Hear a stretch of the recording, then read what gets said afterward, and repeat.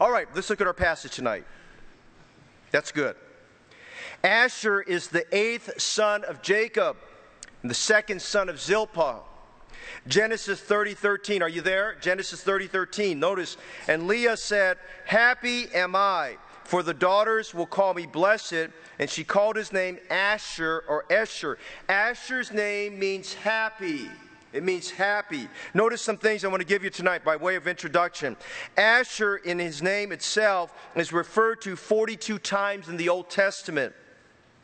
In Joshua 19, verses 24 to 31, I've been slowly reading through Joshua for part of my devotions. The tribe of Asher received the 5th lot in the inheritance that Joshua gave away, and they received 22 cities with their villages. That's important when you study through that a little bit there, when you consider the geographic location. Anna, the prophetess, we find in Luke chapter 2, was a descendant of Asher. Luke chapter 2, verse 36 says, "And there was one, Anna, a prophetess, the daughter of Phanuel of the tribe of Asher. She was of great age and had lived with a husband 7 years from her virginity." Now, 2 passages of Scripture speak significantly about Asher. I'm going to preach on one of them tonight, and at a future point in time, I'll preach about the other one.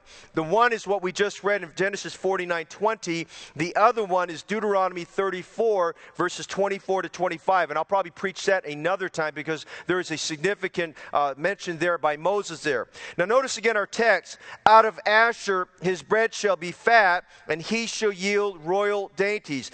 Asher pictures for us a happy man, a happy person. Are you a happy man? I like my friend Dr. Lorena. He gets up at churches. Are you happy tonight? Are you happy tonight? For 40 years, that's what he's asked his church every Sunday morning, every Sunday night, every Wednesday night, every youth conference, every Bible conference, every preaching conference. He'll get up and say, "Are you happy tonight?" And he gets a resounding amen. You can't go to Christian Bible Baptist Church in San Pedro without seeing a bunch of happy Christians. We went to 5 of his works in Taiwan. All of them are happy Christians. The preacher gets up, "Are you happy tonight?" And they say, "Yes, sir, we're happy tonight in the Lord." Are you a happy Christian tonight? Listen, if your sins are forgiven, if you're saved, your name is written in heaven, you should say, "Amen, I'm happy tonight." Amen? Amen.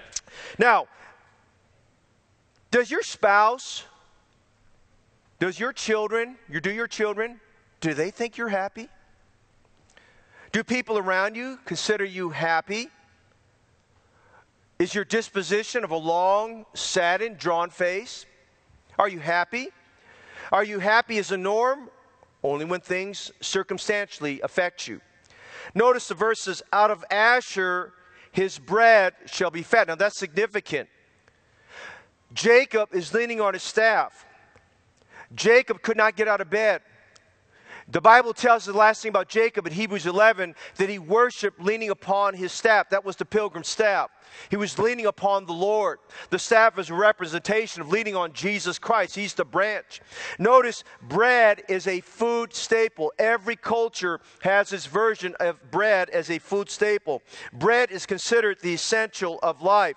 Bread is considered the essence of life and the basic of all of our food sources. You go to most restaurants, and if it's a sit-down meal you order from a menu, you typically ask, "Is there going to be bread?" or they serve you bread.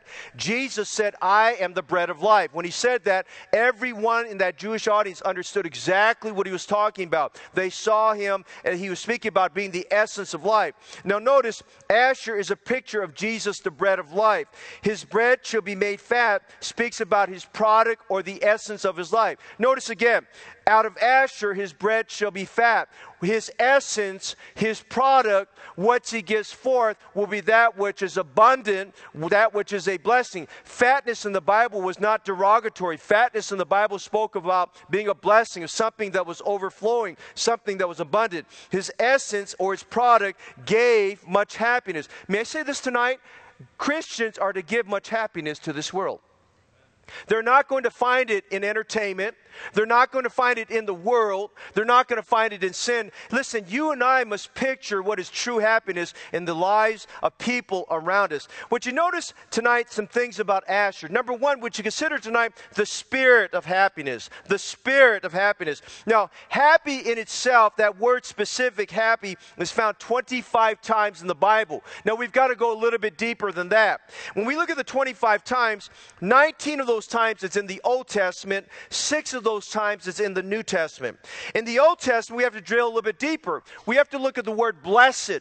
The word blessed, and you want to look at the Hebrew word Esher or Asher. The word blessed or Asher applied to this is used 27 additional times in addition to the other 19 times. And so we find 27 times, or if you would, 46 times total, the word happy or blessed is used in the Old Testament.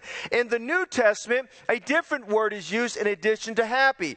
In the New Testament, the word blessed is the word makarios in the New Testament, Greek, and it's found an additional 44 times. So in the New Testament, 50 times the word makarios is used to describe blessed. For instance, we get over to the Sermon on the Mount in Matthew chapter 5, and he starts out, blessed are the meek, and blessed are they that hunger and thirst after righteousness there. We find that the word blessed and happy are very, very important words. We find that many, many times it's describing something wonderful. Now, happiness, if you want a definition, happiness is having a cheerful, a joyful, a merry, a positive, and upbeat disposition. I'm going to repeat that again tonight. Happiness is having a cheerful, a joyful, a merry, a positive, and upbeat disposition. Happiness is a smile on the face and contentment in the soul. Some think that happiness is found in accumulations. Some think happiness is found in accomplishment. Now, in a sense, it is, but it's momentary. Some think it's found in much knowledge or acumen. I want you to consider some statements tonight. A man by the name of Abdul Rahman was quoted in Gibbon's book, in the Decline and Fall of the Roman Empire. He was a leader among the Muslims, and he said this: I have now reigned above 50 years in victory or peace, beloved by my subjects, dreaded by my enemies, and respected by my allies. Riches and honors, power and pleasure have waited on my call, nor does any earthly blessing appear to have been wanting to my felicity. In this situation, I have diligently numbered the days. Listen to this. In this situation, I have diligently numbered the days of pure and genuine happiness which have fallen to my lot. Now, before I tell you those number of days, remember, he's quoting the fact that he's ruled for 50 years. He said, in the situation, I've diligently numbered the days of pure and genuine happiness which have fallen to my lot. This is what he said. They numbered to 14. A man who ruled, who talked about all the riches and power and all the people that came to him, his subject who loved him, all that. He said, the total number of days I can count that I can say I have had true happiness are 14 days. So this man was numbering his days.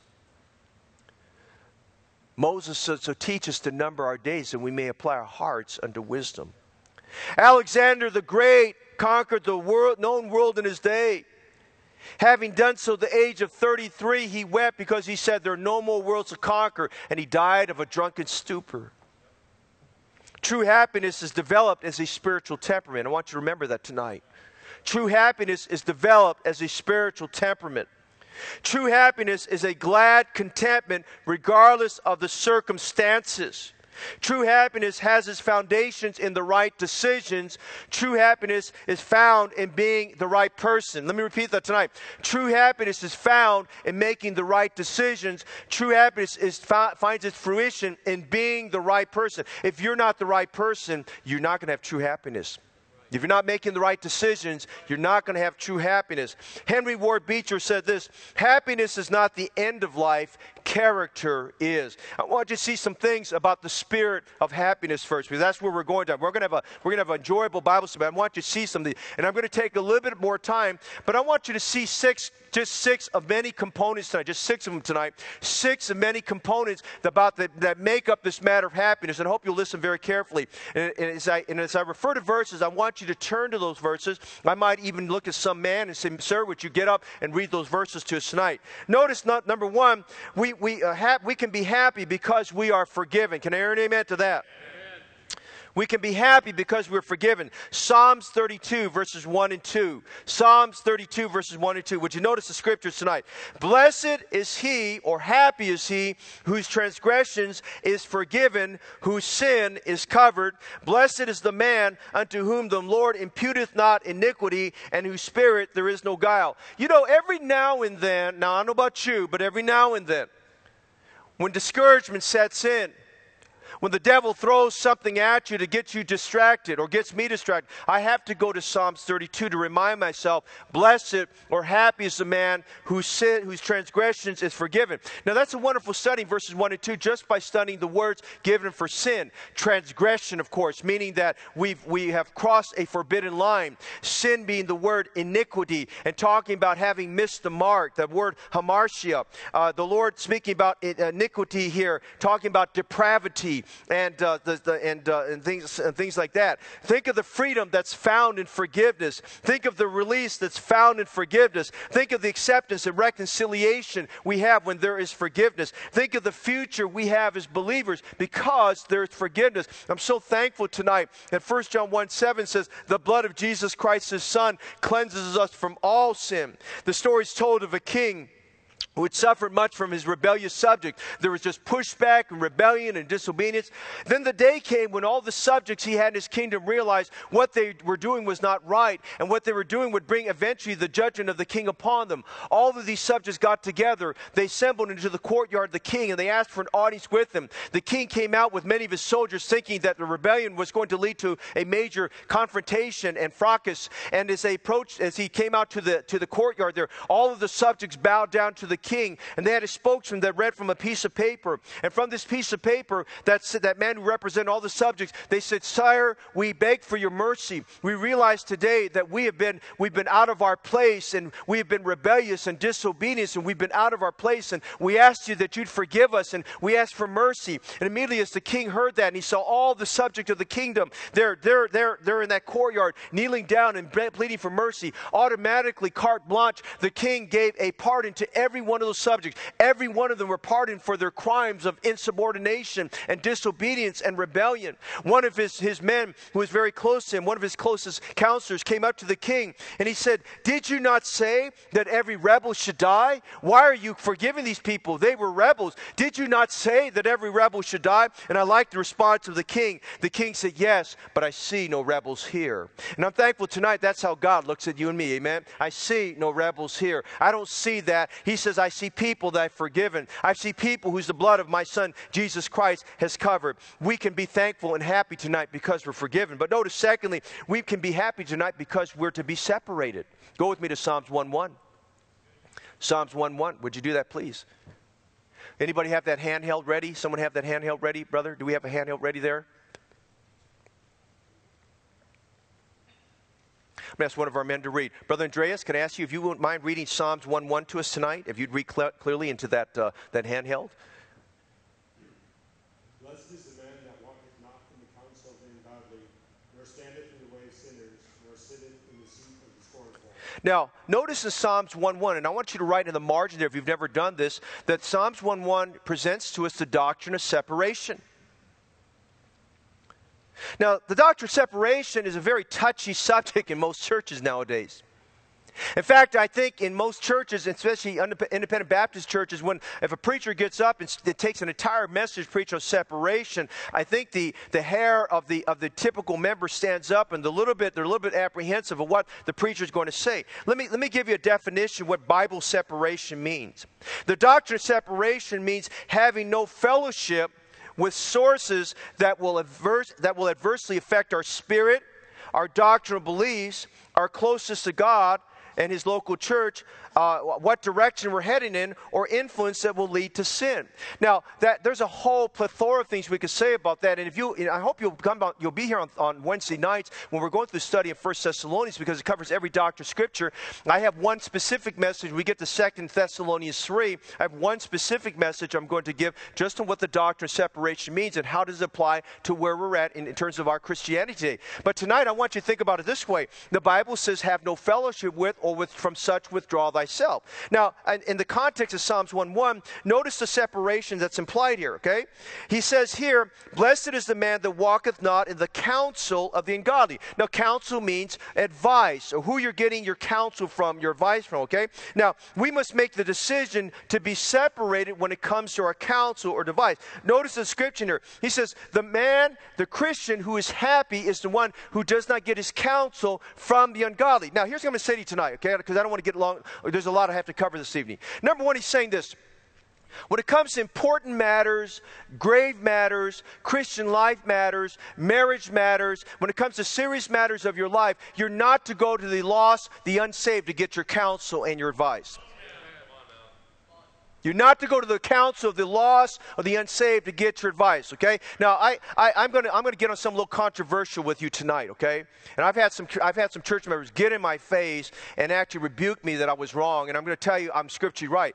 One of those areas I'm going to tell you about right now, we are seeing a rise, an incredible rise of people who are suffering from serious anxiety disorders and serious depression problems, okay? Now, if you want to know what depression is, I'm not going to get into that tonight, but they're real problems. Let me tell you that tonight. They're real problems that affect you. But you must understand there's a lot more to that than what I'm just saying tonight.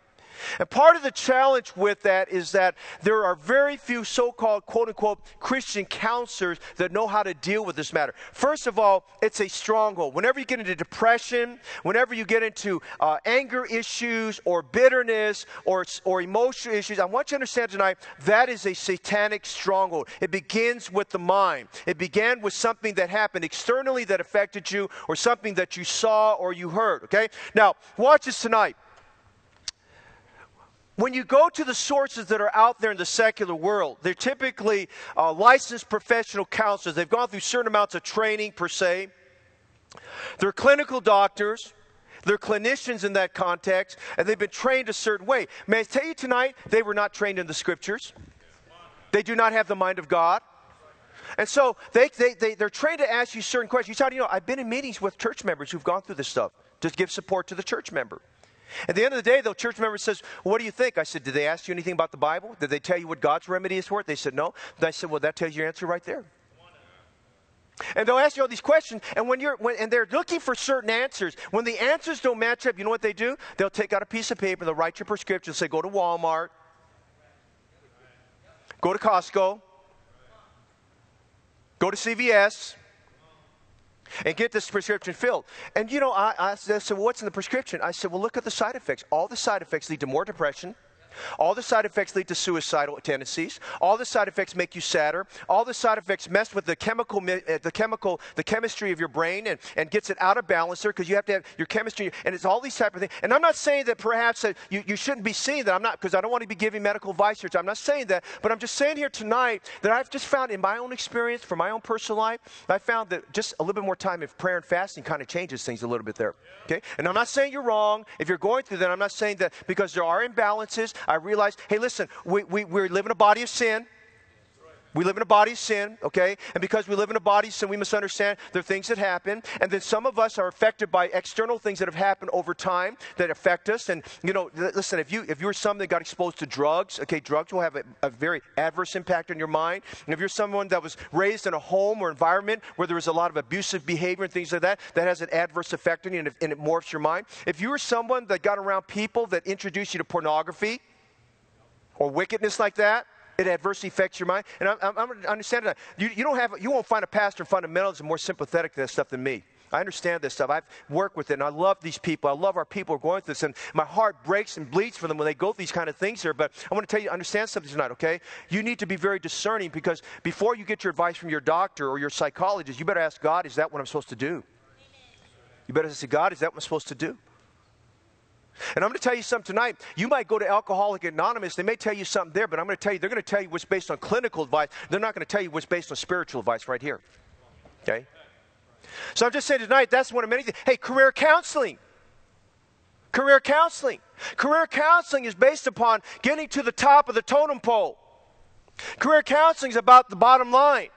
And I'm not against that in terms of somebody helping you understand the dynamics of your career and where you need to go, because there's some things you may not understand about your career, but you have to be long-term in your thinking. You've got to plot out, where do you see yourself at the end of the journey?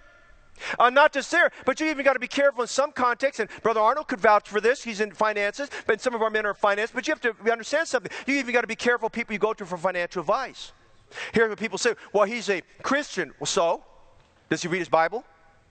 Does he walk with God? I ask people this. I say, well, I got a financial advisor. My first question I want to ask him is, does he own a home? If he's renting and he's giving you financial advice, I scratch my head and say, well, I don't know if I want that guy to give me advice.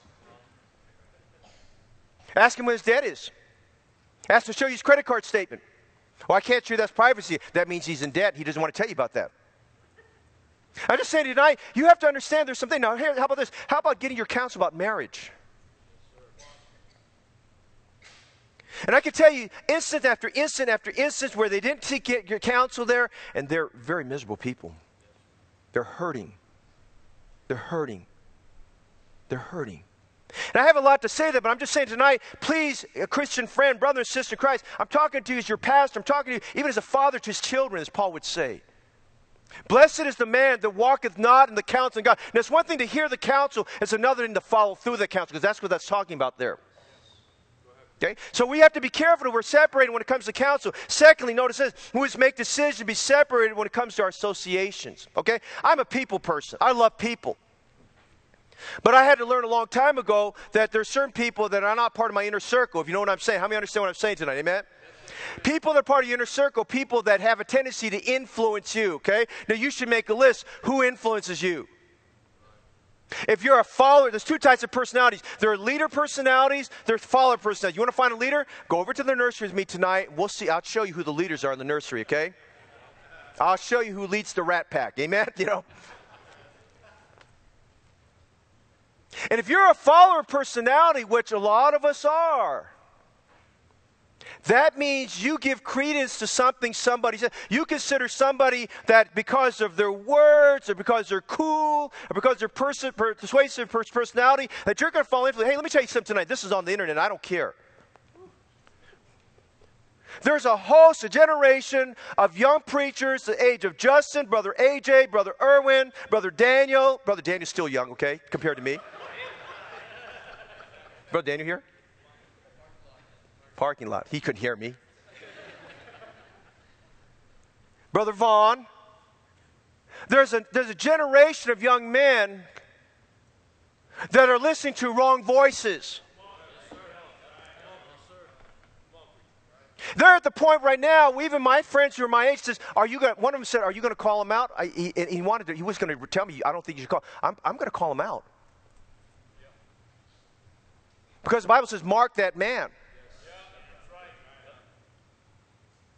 And they're going over here, and here's what's happening. The problem is they haven't drawn the line in the sand. Now listen, Christian, you get into Bible preaching at Heritage Baptist Church, you can draw the line in the sand. In fact, I've drawn the line for you. If you're not sure, come see me. I'll draw the line for you. I'll draw a circle around you too, amen? You got to draw the line in sand and know exactly what you... Listen, if you go to Bible college, you're supposed to have your convictions settled by the time you get out of Bible college. Amen, guys? Okay? What in the world? You don't have your conviction settled, so you can't decide, should I use the King James or not use the King James? And now the society, the culture we're in is going this way, so I've got to be Mr. Cool, and I've got to adapt to the culture and all of that. You know what? We have chameleon Christians when we need character Christians. Chameleon Christians adapt to the culture. They change whatever the culture's like. I've got a friend who's preaching in our pulpit who's not going to preach here anymore. I still love him, I pray for him, and I'll be a friend to him, and I'll pray with him, but I won't have him preach for me. I've got a friend right now, someone described him as a chameleon. Wherever he goes, he adapts to the culture there. I said, well, you can't preach here then. I'm not going to have him influence you. You say, you're into mind control. No, I'm into Bible control. I'm into God's control, okay? I've been down this road long enough, okay? I've seen what this is. All this phenomena that's going on. Well, I guess we better pay attention here because Mr. Cool, Joe Cool over here, cool Christians over here doing his thing. Listen, that stuff that happened in the 70s, that stuff happened in the 80s, that stuff happened in the 90s, that stuff happened in the early 2000s. It's happening again. It says, listen, Solomon's answer to that is there's nothing new under the sun. You know what? Just get your nose. Just what Jesus said. Hey, put the harness on. Go to work and serve God. Amen. Be happy serving the Lord. But he's talking about here about your association. Now you got to think here very clearly. Where's your friendships leading you? Where's your influences leading you? I found over the years. I tell all of you who are single this. I tell you this in marriage counseling. I say, okay, hey, thank God you got all these friends like this. There's about this many friends. But as some of us who've been down the road a little bit, you know what happens to all those friendships? Because you become a little bit more mature. You become a little bit more biblical in your thinking, or you should be. And you're realizing, are they going to help me or are they going to hurt me? Where are they leading me to? Okay? And Pastor Fong is not trying to be your enemy or saying, here he goes again. He's trying to control who I choose as my. I'm not going to. Listen, you make up your mind who your friends are. I'm just telling you what the Bible says. Amen? The Bible says, happy is the man. Look at it again. Blessed is the man that walketh not in the counsel of the godly, nor stands in the way of sinners. Okay? What I hate about Disneyland and other places like that is I don't like standing in lines. Amen? You're standing in the line with the same way they're going. Okay? You have to ask your the question, what's the end result of these people? Okay? So he says, blessed or happy. What's he talking about? Well, maybe at the moment it doesn't make you feel happy because nobody likes to be rejected. Nobody likes to be left out. Nobody likes to find out, hey, how come I wasn't invited? Nobody wants to feel like, oh, how come I didn't go to have fun? They're feeling like I got gypped right there. And and some people think this, okay, well, we're going to have church on Sunday night and the Warriors have to be playing. It's the championship game. The championship game going. Pastor's mean. He's having Sunday night service when he could have done afternoon service and we could still watch the game. Brother Kwong's thinking that right now, amen,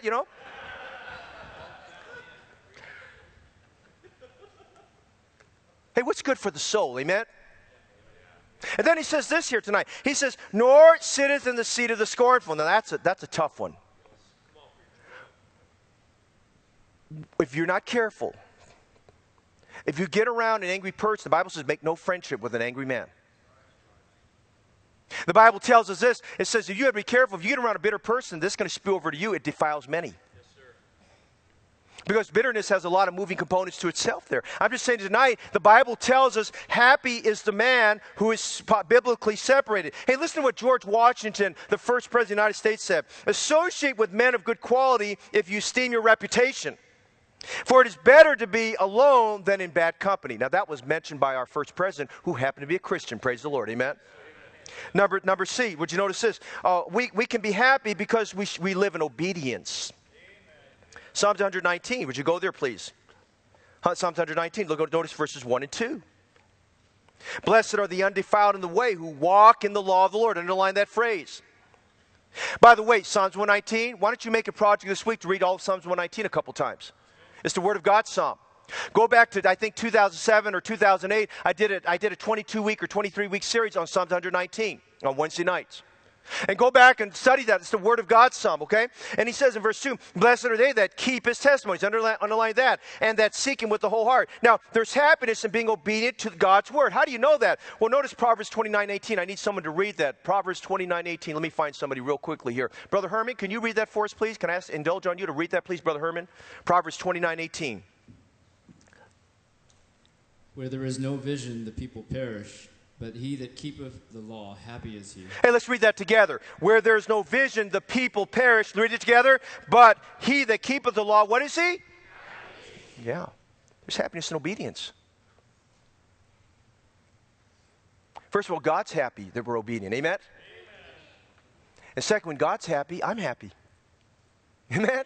I mean, that's just what God wants to know. Look at James 1:25. But whoso looketh into the perfect law of liberty, that's the Word of God. By the way, I like that description. It's the perfect law of liberty. Amen? And continueth therein. He being not a forgetful hearer, but a doer of the work, this man shall be blessed or happy in his deed. A man had learned how to fly private passenger planes, single engine planes. And he took this plane up one particular day, but didn't realize that he would have to exercise and use, be experienced a little bit more. He'd have to use this instrument landing type of stuff.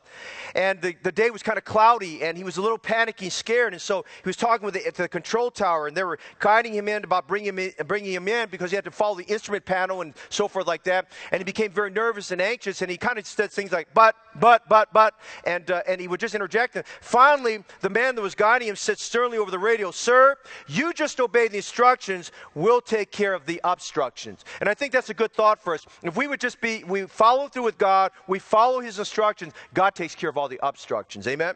Notice letter D. We can be happy because we have a fear of God. Amen. Proverbs 28:13. I need someone to read that, please. Brother Long, can I have Brother Long read that, please? Proverbs 28:13.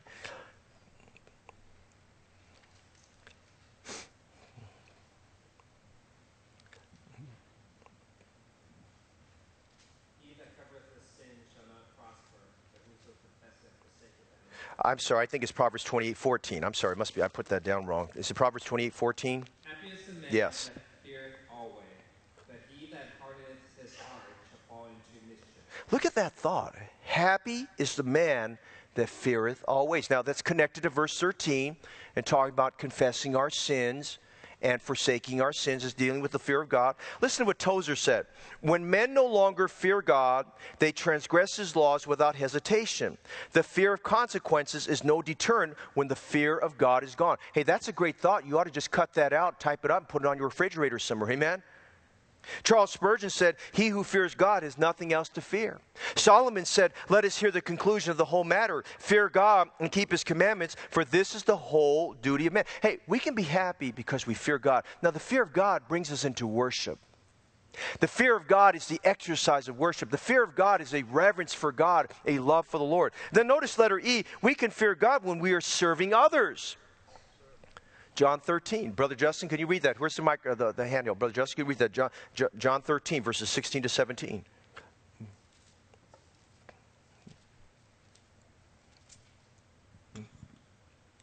Verily, verily, I say unto you, the servant is not greater than his Lord, neither he that is sent greater than he that sent him.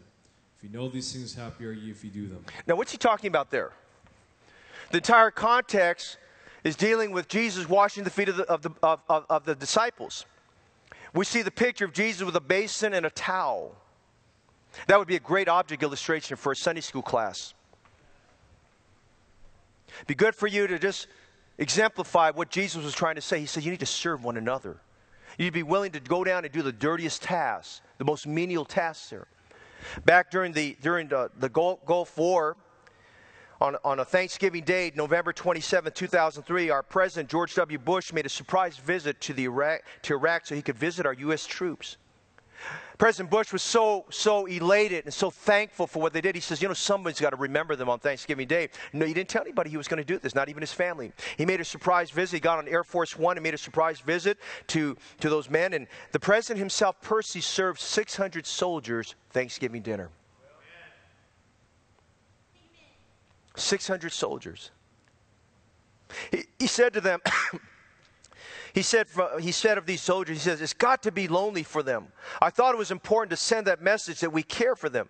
The visit was so well received by the battle-worn soldiers, it was a surprise to his family because they were expecting to show up at the ranch for Thanksgiving dinner, and he wasn't there.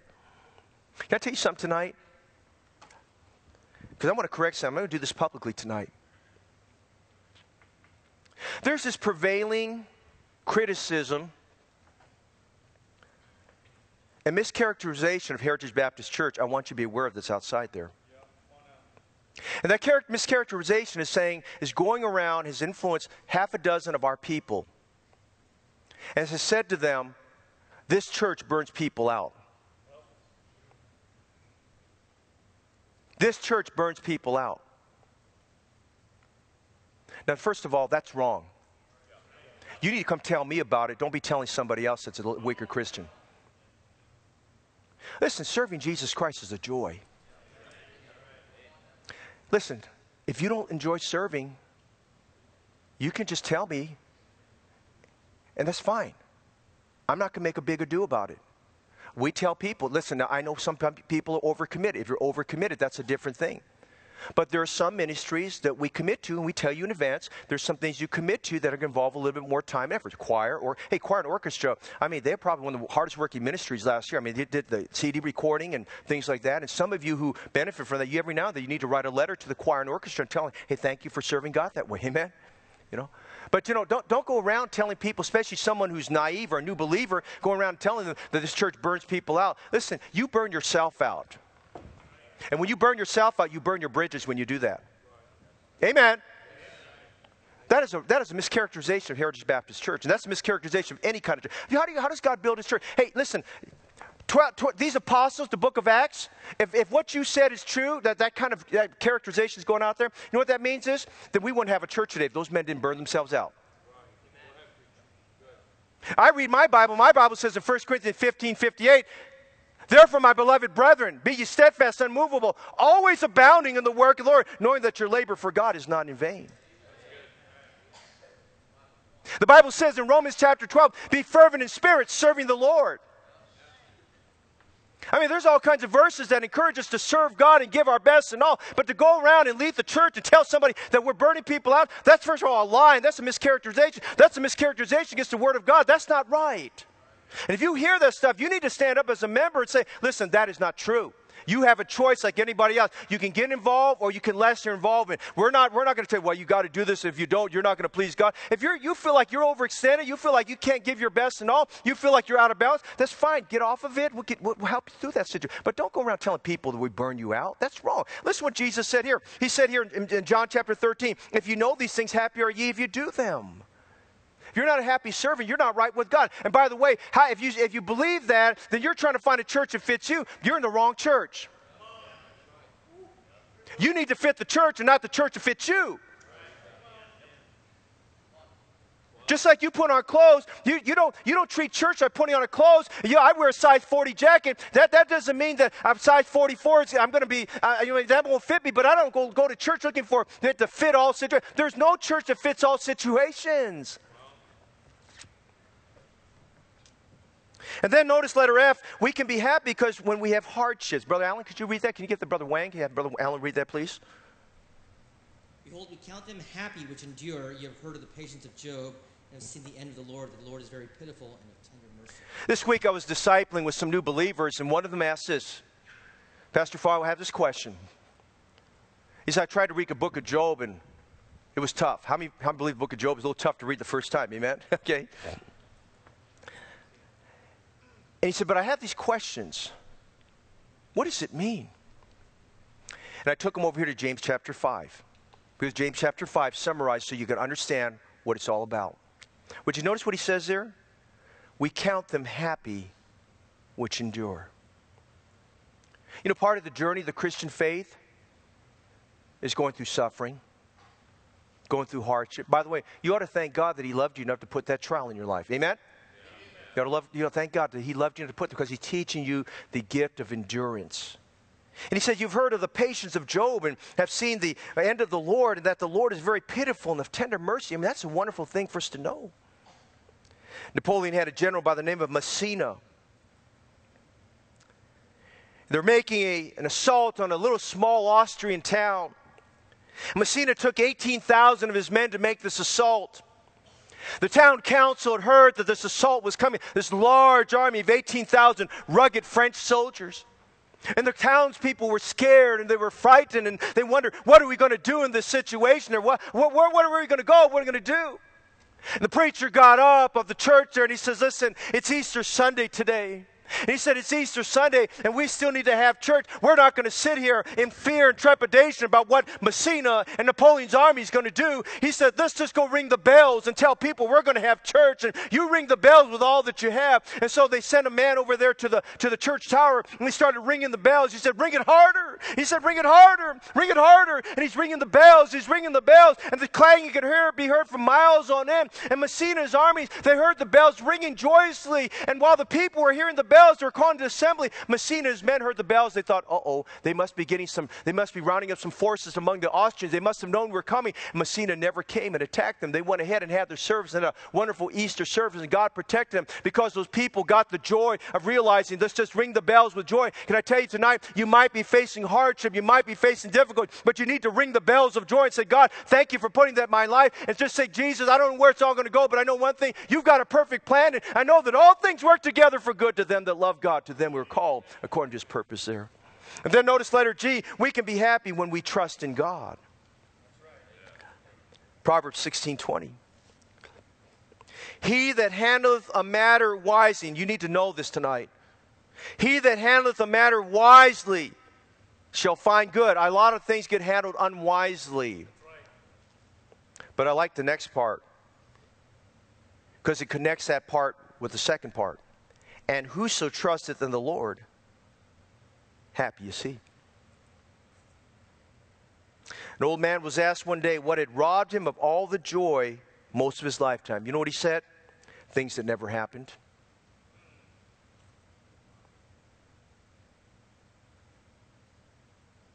Are you someone who's been robbed of your joy because you have difficulty trusting God? for your future, for your spouse, for your loneliness, for your trial, for your insecurities.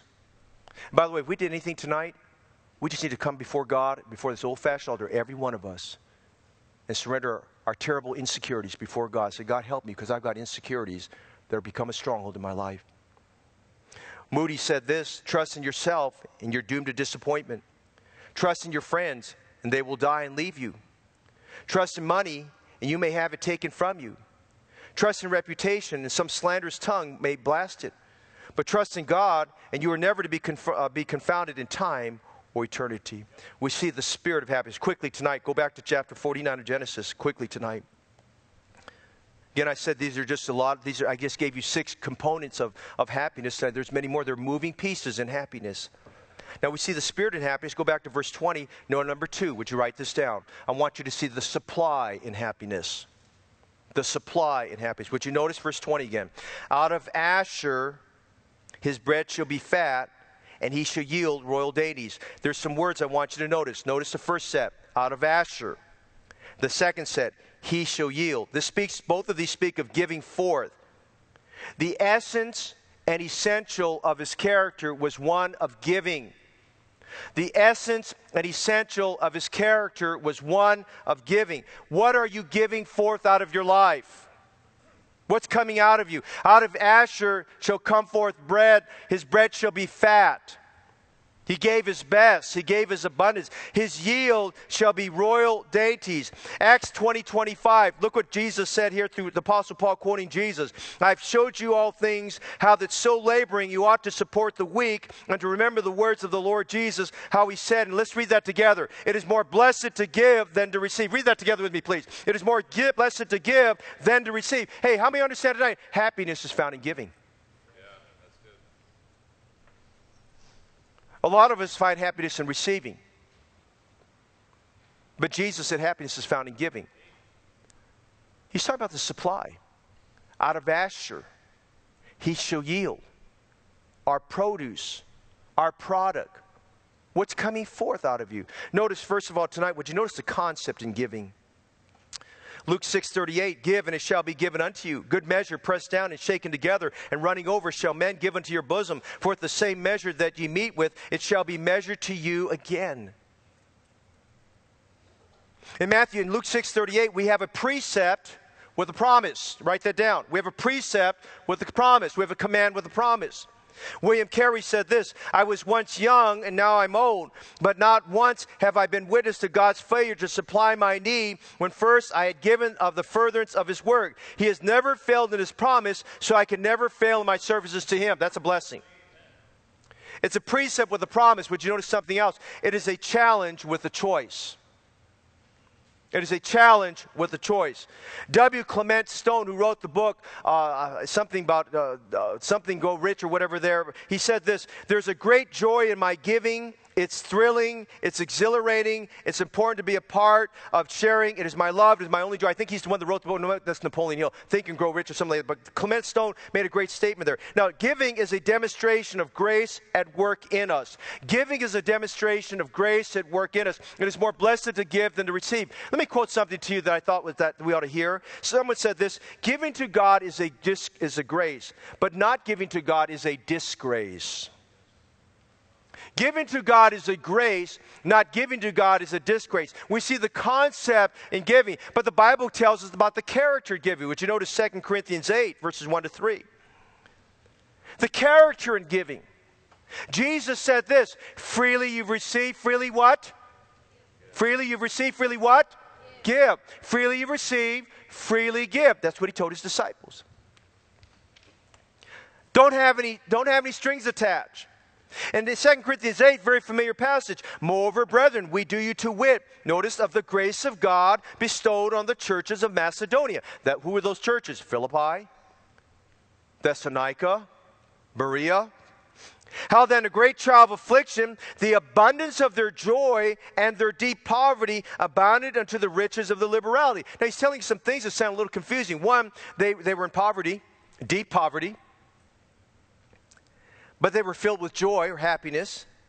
And because of those two combined together, it abounded unto liberal giving, the riches of liberality. In verse 3, for to their power I bear record, yea, and beyond their power they were willing of themselves. Now let me give you quickly some of the things that characterize grace giving. Number one, grace giving is characterized by its liberality. It's liberal. Now, liberal is used in our context here as someone who's on the left. Someone who wants to give away your money and my money. Amen. If you're a liberal, I'm going to change you to conservative tonight. Amen.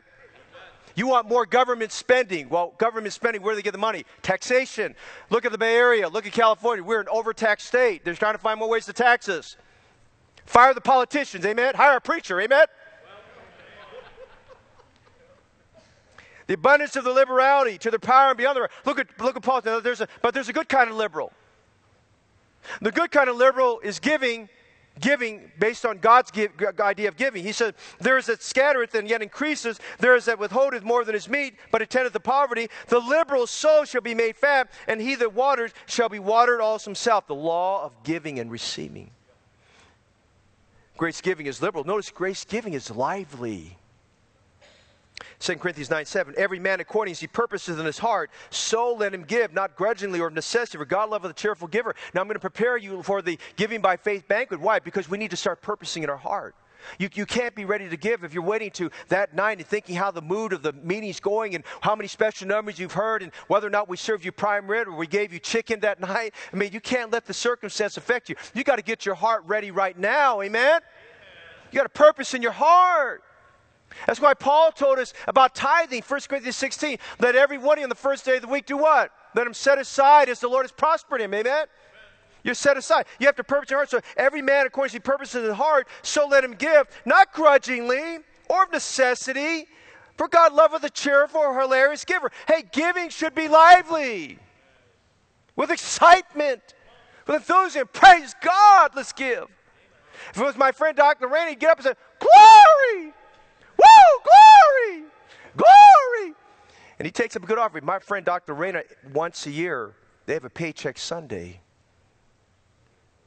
Those poor Filipinos, they give a Tires Month paycheck for a building offering. They've done that for 40 years. You need to see what God has done there. No wonder God's poured out his blessings on that church. The Sunday I was there, 82,000 visitors came to all the facilities where they had church. 5,000 visitors just in the service I was preaching in. Brother Rafael Rococo can vouch for it. They started a new work up in Taiwan, not far from where we preached. Brother Rafi happened to be there on business. He was there when they organized. They had it going there. How many visitors did they have that day? Do you remember? It was 100-something visitors on the first Sunday. Overseas foreign workers.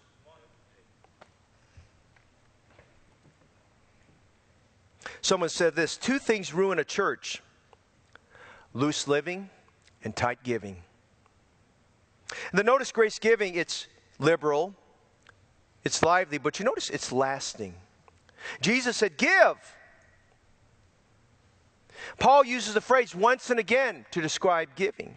Peter Marshall said this, the measure of a life is not its duration, but its donation. And so we see tonight, we see the concept of giving, the character of giving quickly tonight. Notice the commitment in giving. On Sunday, May 19th, I'm challenging our church, and you're part of this right now, to once again join me in participating in a special offering that we need to raise to help us towards the debt reduction on our loans on this property. To the glory of God, we built this project within budget, much within budget in terms of where we thought it was going to wind up.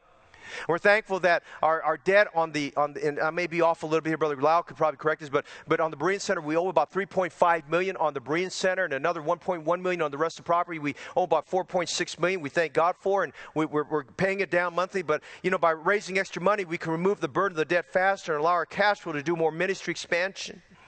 Now, the Bible has something to say about raising funds for the church. Notice 2 Chronicles 24, verses 9 to 12.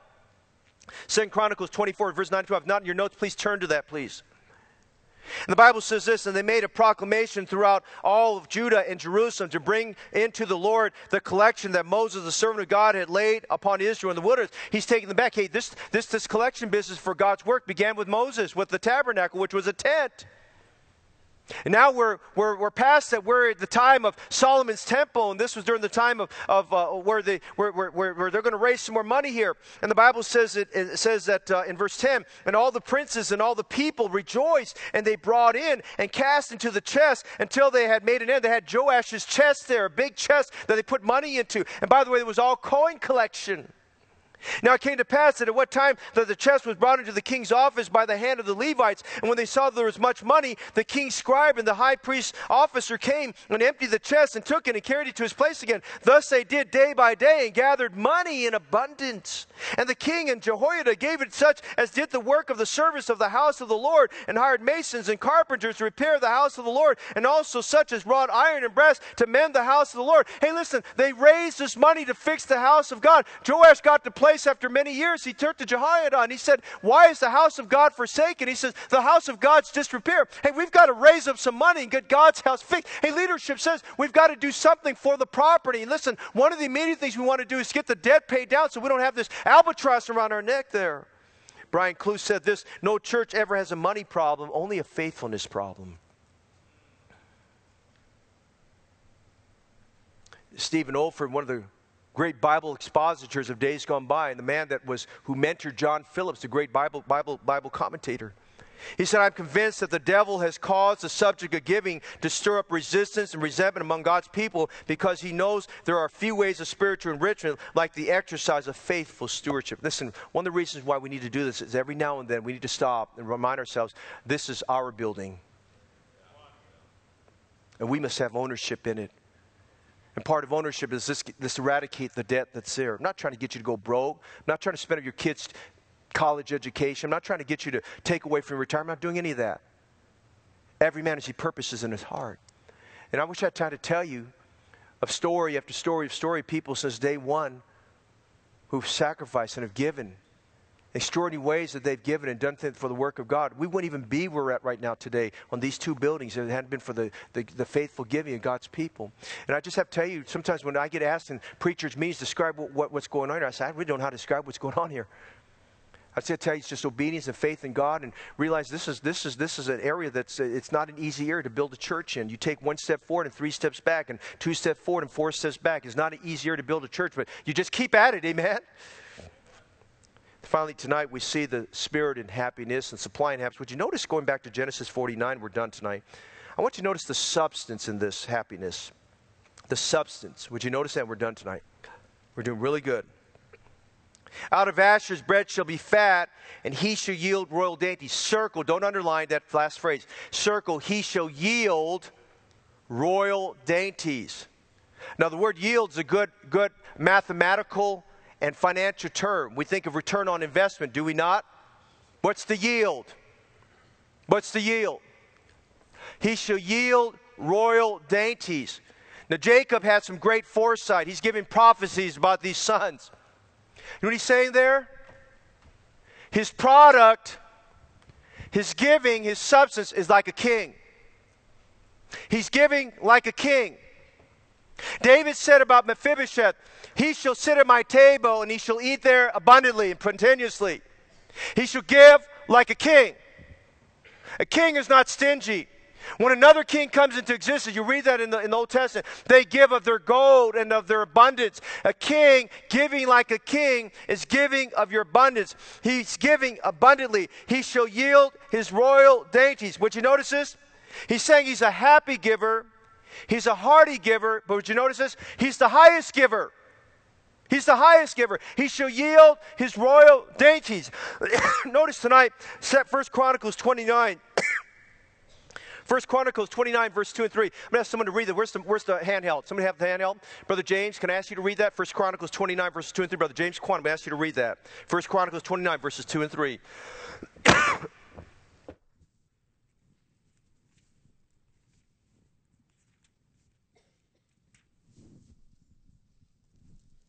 Now I have prepared with all my might for the house of my God the gold for things to be made of gold, and of silver for the things of silver, and the brass for the things of brass, the iron for the things of iron, and wood for things of wood, onyx stone and stones to be set, glistering stones, and of diverse colors, and all manner of precious stones and marble stones in abundance.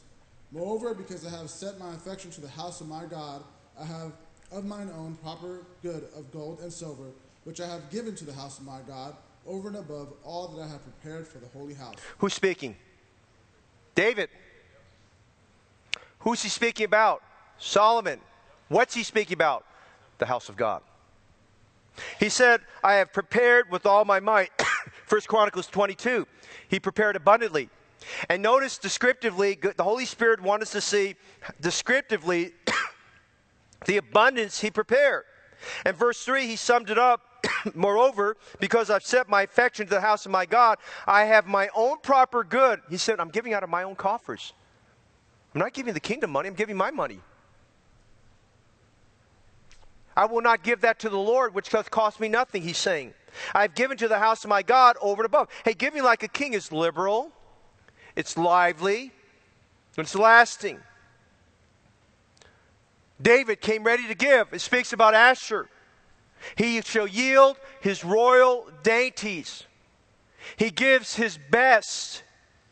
He gives the most. He gives the highest. It's giving like a king. Would you notice the choice of the word substance? Proverbs 3:9. Honor the Lord with thy substance. Your royal dainties.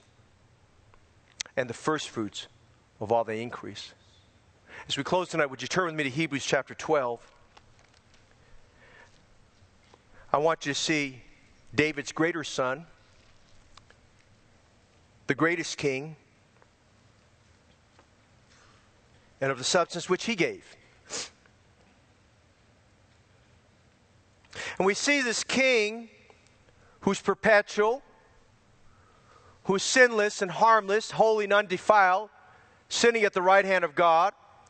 And verse 2, Hebrews 12:2 says, looking unto Jesus, the author and the finisher of our faith, who for the joy, notice that word joy, that was set before him, endured the cross, despising the shame, and is set down at the right hand of the throne of God. I would tell you tonight that greater than David's sacrifice and David's giving, when the time came for our King, the Lord Jesus Christ, to give, he gave his all. He gave with joy. Consider Jesus, who the Bible says, who looking unto Jesus, the author and finisher of our faith, who for the joy that was set before him, the happiness of his course, the joy in giving. Hey, how many understand tonight? When Jesus gave his body, he said, I delight to do thy will. I have come to do thy will, O God. He came joyously and happily, not reservedly. Listen, altar call time to surrender to the will of God ought to be a happy time, not a sorrowful time. And he's saying here in Hebrews 12:2 that Jesus, for the joy that was set before him, he accepted the cross. He gave his best. He substance. What was his substance? He gave his body. He gave his blood. He despised the shame, and he sat down at the right hand of the throne of God. Hey, Jesus Christ, I'm thankful tonight, set the highest paradigm example for you and I by giving his life for you and I. He set the example of a happy giver. Amen? A preacher is taking an offering for an event just like what we need to do. And by the way, let me just say this tonight. We've come a long way since 2010, 2011, something like that. We started doing these Giving by Faith banquets. Some of you were still in school. Some of you didn't even have your first job.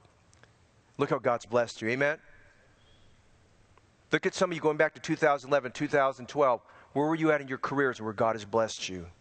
And some of you now thriving in your careers. God knows what he's doing.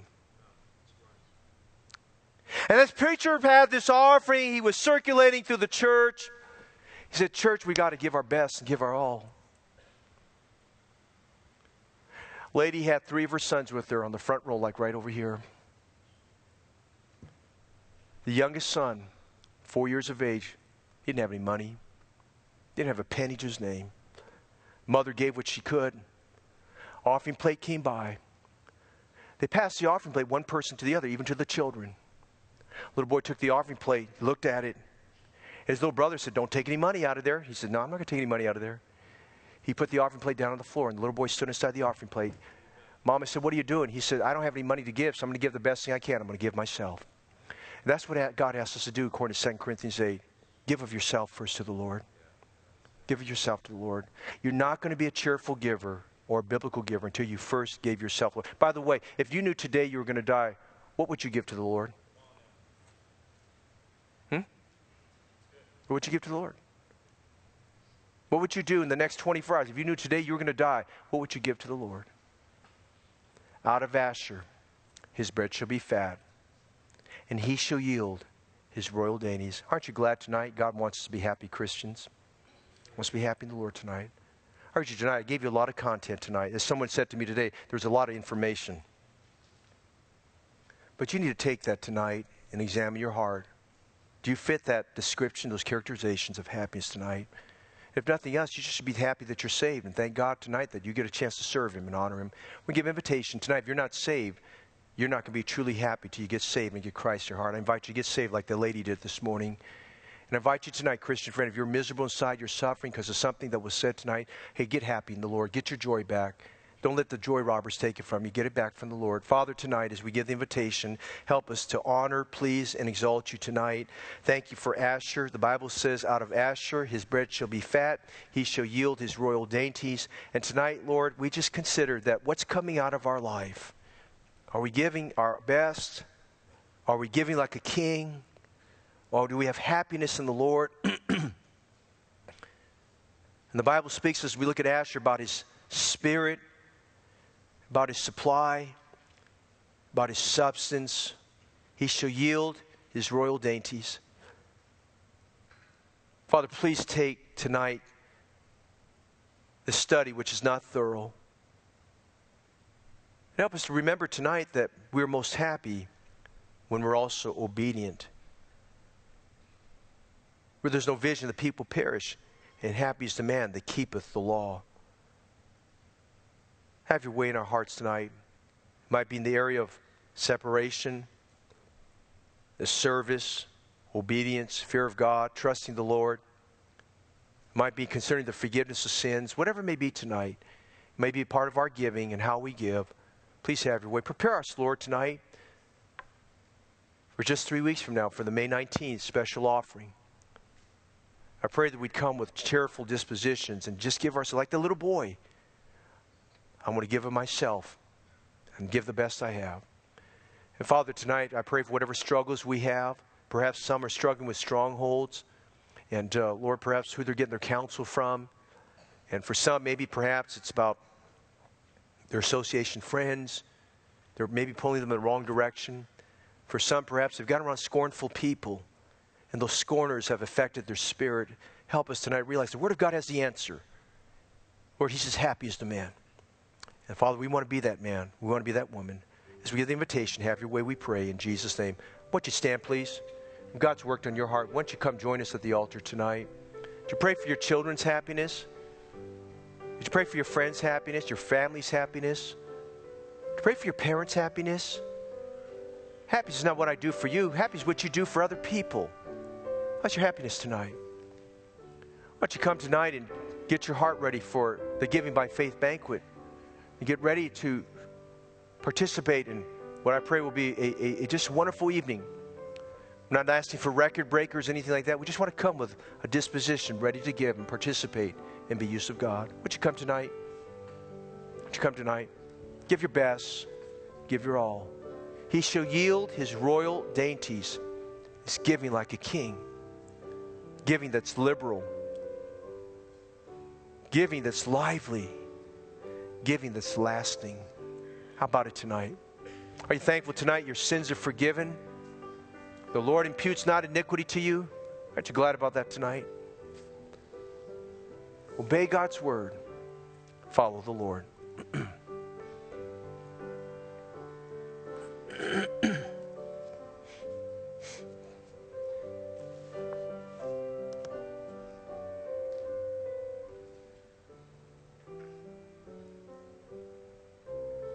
Heavenly Father, we love you.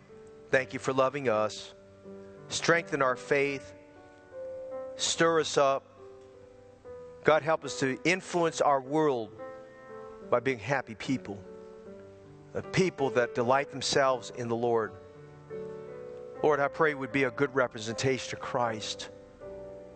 Children sang today, He's still working on me. Thank you tonight. You're still working on us. You've begun a good work in us. Continue to perform it to the day of Christ. Lord, we want to leave tonight with a smile on our face, the joy of the Lord in our heart. And we thank you for Jesus, who for the joy that was set before him endured the cross, despising the shame, and is set down at the right hand of God. And Paul went on to say this, consider him which endured such contradiction of sinners, lest ye be wearied and faint in your own minds. God, help us to keep our eyes on Jesus, the example of joy and happiness and disposition. I pray that husbands would take the initiative as leaders to make sure that their wives and their children are happy. And I pray for wives and mothers to detect and know sometimes when their husband's spirit is down and the children's spirit down, they'll see themselves as an initiator to help them be happy. Help me, God, as a pastor tonight to sense when our spirit's down as a church and we're happy and excited and enthused about all that, God, you're doing. Help us to give a good representation of Christ and honor the Lord Jesus Christ with our lives tonight. Father, it's a joy to serve you. It's a joy to honor you and to be delighting ourselves in Christ. Dismiss us tonight with your blessing, we pray in Jesus' name.